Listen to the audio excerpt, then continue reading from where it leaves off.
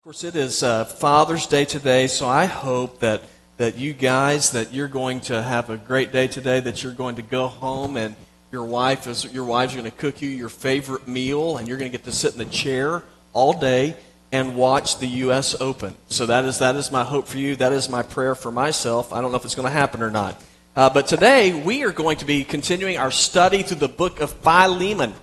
So if you have your Bible and you say, I'd kind of like to look there and read along with you, we're going to be looking in Philemon, and we're going to start in verse number 8 today. It's a very short book. I told y'all last week, one of the girls in church, one of the youth, whenever I said it was in Philemon, she asked me if it was filet mignon. So I'd never heard that one before, but it is in the second service. When I think about that, I'm starting to get hungry. So Philemon, we're going to look in verse number 8, and we're going to be talking about today, what is it that makes a church great? And and I think that applies to us. For us, what is it that can make Village Church a great church, biblically speaking? I read a story about trains, and if you look at trains and the power that is behind them, it's pretty mind-boggling to see what a train can do. I mean, some trains can be around 2 miles long, and they can pull the cars pretty much anywhere that they want to go. They can pull them up steep mountain inclines. They can go down them. They can run through the desert. They can go through snow. It's absolutely incredible, the power that's behind a train. But there's only one thing that you have to do in order to stop a train. In order to be able to keep it from moving, the only thing that you have to do is to get the train off the tracks. And it doesn't matter how powerful the engine is at that point. If a train is not running on its tracks, it's not going to be able to move 1 inch. And the same thing is true for those of us who are followers of Jesus. There's so many incredible things that we can do because of the power of God that works in us. There is forgiveness that can occur through the life of a believer because of the power of God. There are incredible answered prayers that occur because of the power of God in our lives. But if as believers we get off track in our relationship with God, let me tell you something. We're not going to move 1 inch. We're not going to do anything. And I think that's what happens to a lot of us as believers and to a lot of churches. I really believe every believer and every church has a desire to be a great church. We have desires to be great people, to be great people of God. And yet what happens a lot of times is we end up getting off track and we don't move an inch. And so what we do many times is we will sacrifice the things of God because we want to be accepted by the people around us. We will take what God's Word says and we'll say, well, let's just sort of avoid these areas so that we can remain popular with culture. Now, we can do that and we can be well-liked by the world, but let me tell you something. We will lose our power. Now, the track that the church is to run on and that believers are to run on, Scripture. God has given us this book, these words, for us to live our lives by so that we can experience God's power working through us. We're told in 2 Timothy 3:16 and 17, it says, all Scripture is inspired by God, and it's profitable for teaching, for rebuking, for correcting, for training in righteousness, so that the man of God may be complete or equipped for every good work. Now, today in our passage of Scripture, as we continue in the study in the book of Philemon, we're going to see Paul mention some different actions that people of God and that churches can take in order to become great. And some of these actions might surprise you a little bit because I think we have in our minds, what it is that makes a church great. I mean, I know that in my mind, I think, a church is great if they have great facilities or if they have a great band or if the preacher speaks in a way that I can understand. And I say, those are the things that make a great church. And now there's nothing wrong with any of those things, but it's interesting to see that the Bible doesn't speak of any of those things as making a great church. So the question is, well, what makes a great church? Well, that's why we're going to look today in Philemon chapter 1 and verse number 8. And I want to give you a quick little reminder about what this book is about, the background to it, is Paul wrote this letter. And, of course, when Paul wrote the letter, y'all remember where he was? He's in jail again. Paul's in prison. He's in Rome, in the Roman jail. He's there because of his faith. And he had met this guy named Onesimus, which is, I think James said that he and Lauren are going to name their baby that if they have a boy. And well, actually, they're having a girl. They can't name her that. So anyway, so this Onesimus was a slave who had run away from his master, whose name was Philemon. And he ran into Paul, and Paul ends up telling him about Jesus, which is what Paul's always doing. And this guy Onesimus ends up becoming a Christian. And then Paul finds out his story. He finds out that he stole from his master, finds out that he ran away from his master. Paul said, hey, you know what? We got to make things right. He said, I need you. I'm going to write this letter. I'm going to send it with you. You return to your master, give it to him, and then we're going to see what happens. Now, that's a pretty scary prospect for Onesimus. So last week what we saw is when Paul started this letter, we saw that he addressed it to Philemon and his family and also to the church. He kind of softened them up a little bit, said, you guys are great, you're doing a great job. And then in this week what we're going to see is he takes the butter off and he says, now let me tell you what I'm expecting out of you. And Paul, these expectations that he has, these actions that he calls for them to have in their lives, says these are what will make you a great church. Will make you great people. So what actions make a great church? And here's the first thing that I see in our text today. What makes a great church is a great church will operate on the basis of love. A great church will be a church that loves. Now look with me in verse number 8. Paul wrote, for this reason, although I have great boldness in Christ to command you to do what is right, so he's saying this to Philemon, he said, I appeal instead on the basis of love. I, Paul, as an elderly man and now also as a prisoner of Christ Jesus, I appeal to you for my child whom I fathered while in chains, Onesimus. Now, Paul knew that Philemon had power, had authority over Onesimus. Whenever Onesimus went back, he's a runaway slave, Philemon owned him. And so whenever he came back, Philemon had the power and the authority to do whatever he wanted to do with Onesimus. And you might remember last week I said under Roman law, if you had a runaway slave, the owner could put his slave to death. But Paul appeals to him here. He says, listen, I don't want you to operate with Onesimus on the basis of your authority. I want you to operate with him on the basis of love. And so Paul starts telling Philemon what to do. How many of you like it when people start telling you what to do? Y'all like that? Husbands, it's Father's Day today. We can be honest. I'm kidding. Don't be honest. Lie. No, none of us really enjoy being told what to do. Here's Paul. What's he telling Philemon? He says, Philemon, this is what you ought to do, and I'm telling you to do it. Now, I look at that and I think, who does Paul think he is? Why does he think that he has the ability to tell somebody what to do? Philemon's he's a grown man.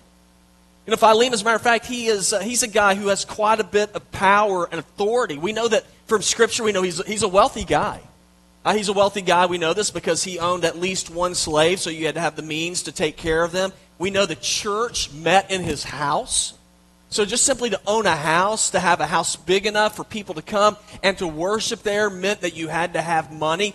He is on a totally different social status level than Paul was. Paul's in prison. And he says, I'm going to tell you what to do. So where did Paul get his authority? Well, he had a different kind of authority. He didn't have wealth as his authority. He had the leadership given to him by God. As a matter of fact, he is called the Apostle Paul. You know what an apostle is?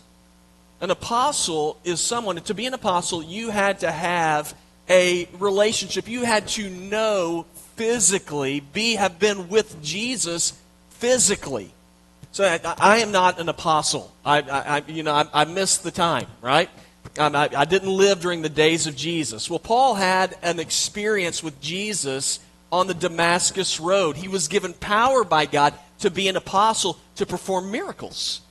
Paul mentions this in 2 Corinthians 12. He said, the signs of an apostle were performed with great endurance among you, not only signs, but also wonders and miracles. So Paul said, I have authority from God to tell you what to do. But he said, I'm not going to use that authority. He said, I want you to operate on the basis of love when Onesimus comes to you. Now, why should we operate on the basis of love? Why is that such a big deal for Christians? Because the very essence of who God is love. 1 John 4:8 very simply tells us God is love. And as followers of Jesus, the core of who we are, as believers individually, as a church, we should have love. Romans 12:10 says, show family affection to one another with brotherly love. Outdo one another in showing honor. Jesus said in John 13:34 and 35, Jesus said, a new command I give to you, love one another. As I have loved you, so you must love one another. And by this, all men will know that you are my disciples, by the love you have for one another. Now, Paul wasn't just a big talker. He was a doer. And when it came to being a person of love, that's who Paul was. Remember, Paul's in prison because of his faith. Why? Because he loved Jesus. And he was telling Philemon, I want you to live like I do based off of love. And then Paul went on and said, I want you to love Onesimus. And Paul said in verse number 10, he said his son, Onesimus was his son. He said, I am his father. Now, what's he talking about here? Was he his physical father? No. He was his father, his spiritual father. Paul is the one who had told Onesimus about Jesus.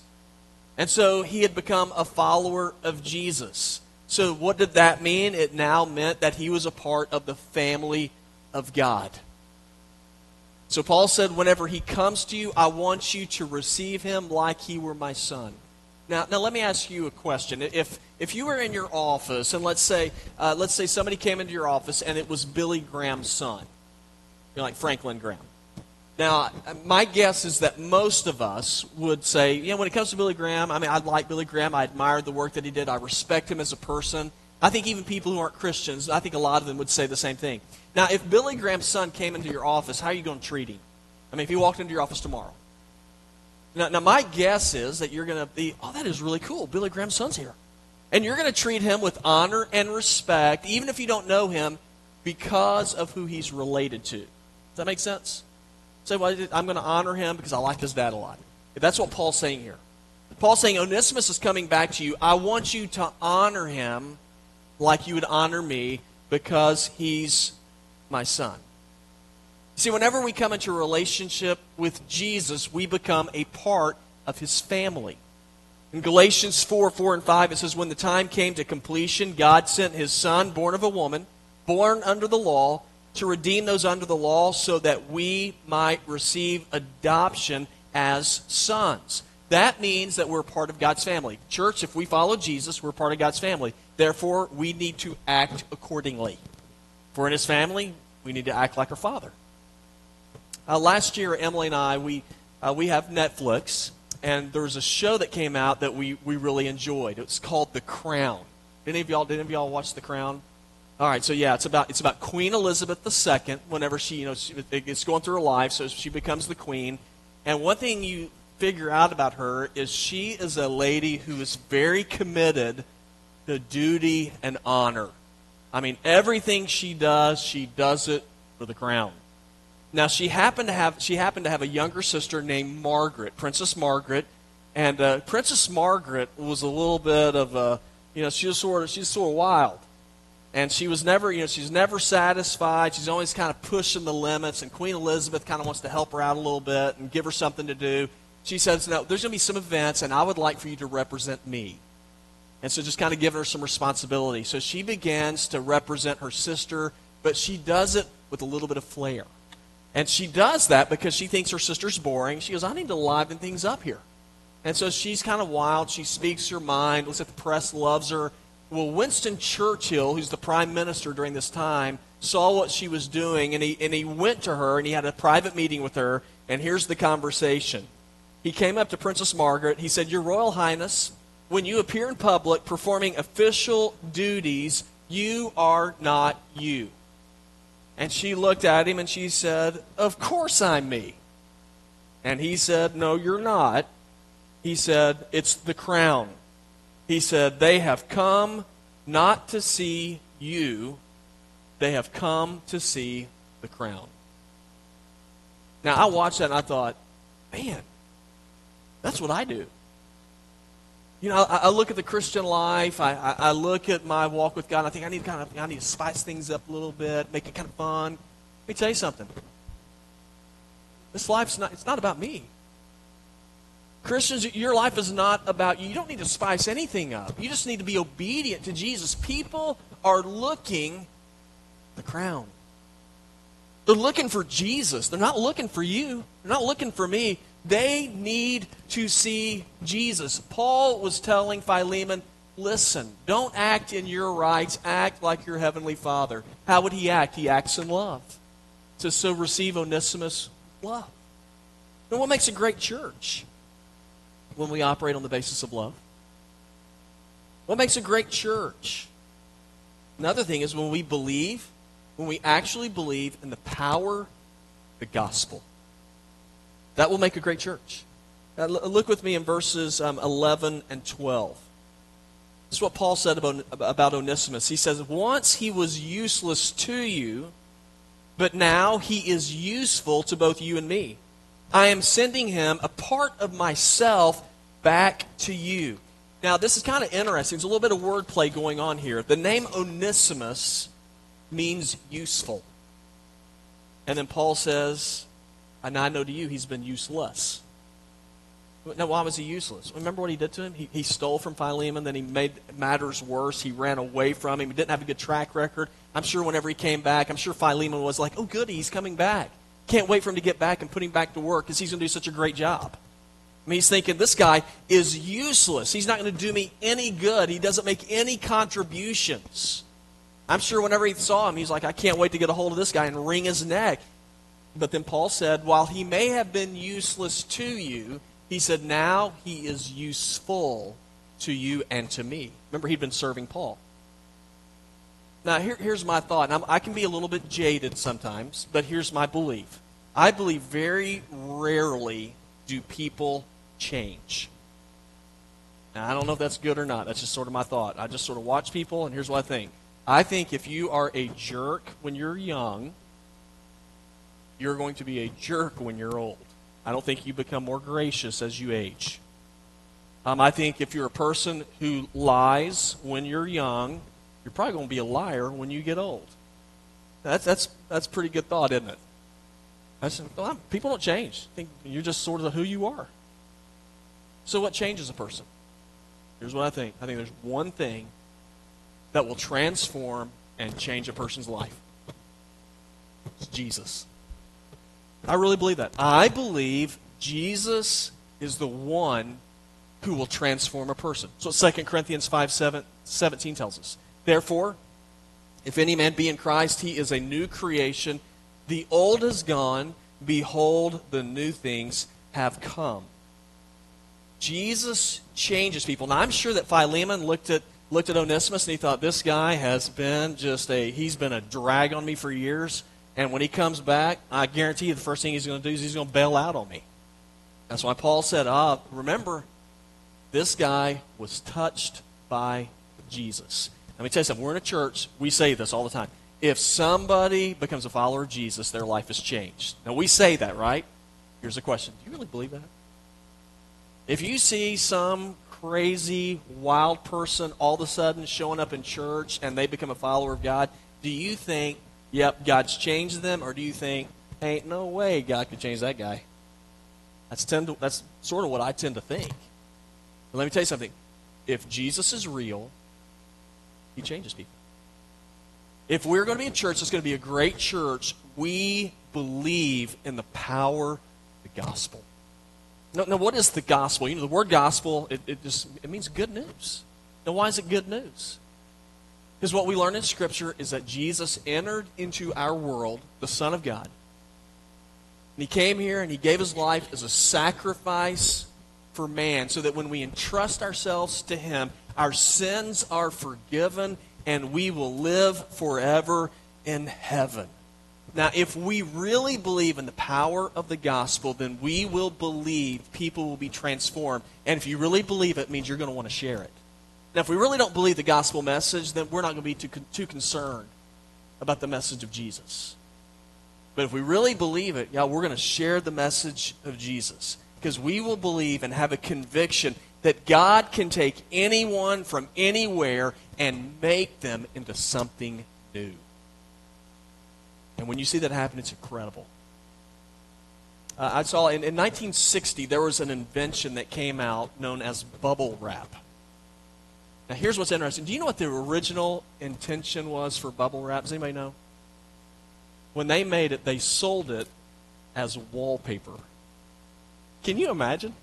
Now, I'm sure that whenever they sold it and people bought it, and they lean up against the wall and it starts popping, they're like, we don't want this. It did not. This may not surprise you, but bubble wrap did not do very well as wallpaper.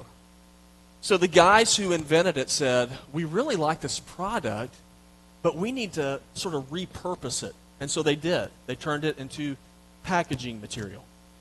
And when they did that, it took off. It went from basically making zero money as wallpaper to becoming a $4 billion a year business.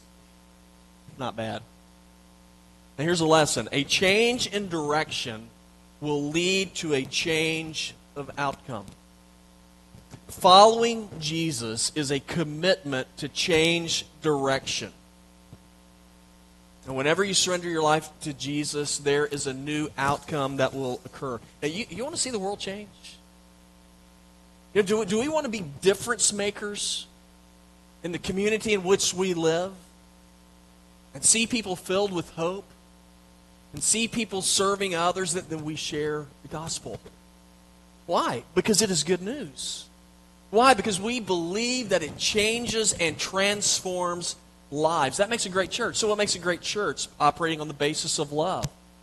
Believing in the power of the gospel and then believing in restoration. Believing that people can actually be restored. The last verses I'll read here, so start with me in verse number 13.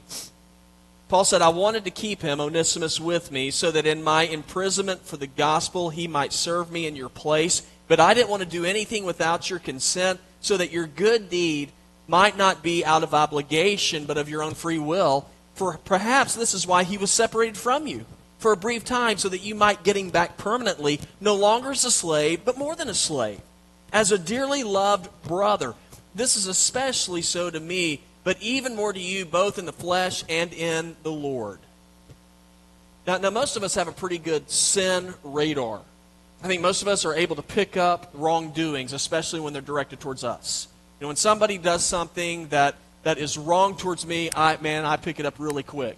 When I see somebody doing something that goes against what Scripture says, I've got sin radar. Like that guy's stepping out of line. I watch somebody on television and they do something shameful. I sit there and I watch it and I go, what a moron. Whenever I see people do things against me, they're driving along, they cut me off, I'm looking for justice. I want to see them get a flat tire. I want to see them get pulled over by a policeman so I can drive by and wave at them. Say, God bless you. That's what you get for doing that to me. And so Philemon, I believe Philemon was the same way. Philemon had been wronged. Onesimus stole from him. He ran away from him. He wants justice. And then Paul says, he met Jesus. He's been changed. He's been restored. When we see people who've fallen, and they sin, and they mess up, how are we to respond to them? Galatians 6:1-2 says, brothers, if someone is caught in any wrongdoing, you who are spiritual should restore such a person with a gentle spirit. That word restore is a medical term. It means to set a broken bone.